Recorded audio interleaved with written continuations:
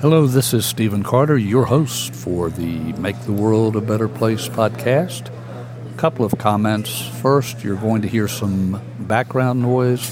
The reason for that is because I am in a Barnes & Noble, and there's a lot of folks talking and a lot of dishes clanking and so forth. Secondly, this is a Stream of Consciousness podcast. I love podcasting. I have several other podcasts, Mind Over Stress, Safe Living Today, and a couple of others. Those other podcasts are fairly tightly organized, tightly scripted. This one, I just fly. I just share what's on my mind, and it's a conversation between you and me. So with that caveat, I'd like to share something that came to mind today. I was listening to a video where an individual mentioned that a psychologist by the name of William Glazer wrote many years ago, back in the 60s, a book called Reality Therapy.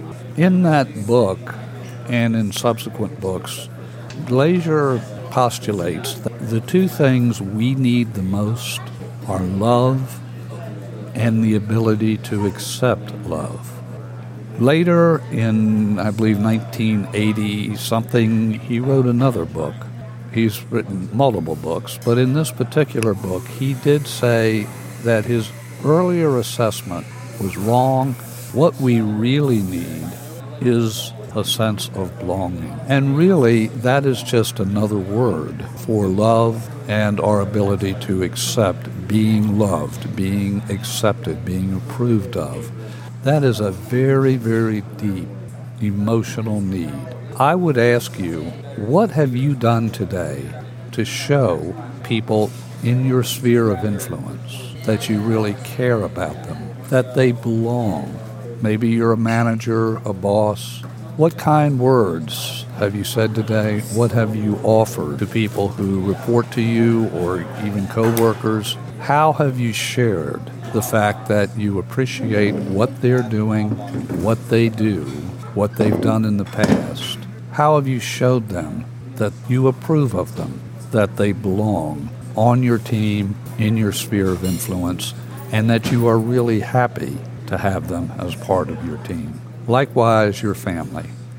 Have you said something kind, nice to your significant other, your child, your grandchild? What have you said to them today that lets them know you love them? What have you done or said today that encourages them to accept the love that you're offering? And most important, are you open to accept the love and approval of others? And if you're not, that is really something I suggest that you look at and work on, because it's really vital that we have love, that we love, and that we accept love. And we recognize our deep need to be accepted, to belong, and that we communicate the fact that we appreciate, we love, we honor others in our life, whether it's professional, whether it's family. We honor others. So I would encourage you, say kind words to others regularly and mean it. Speak from your heart.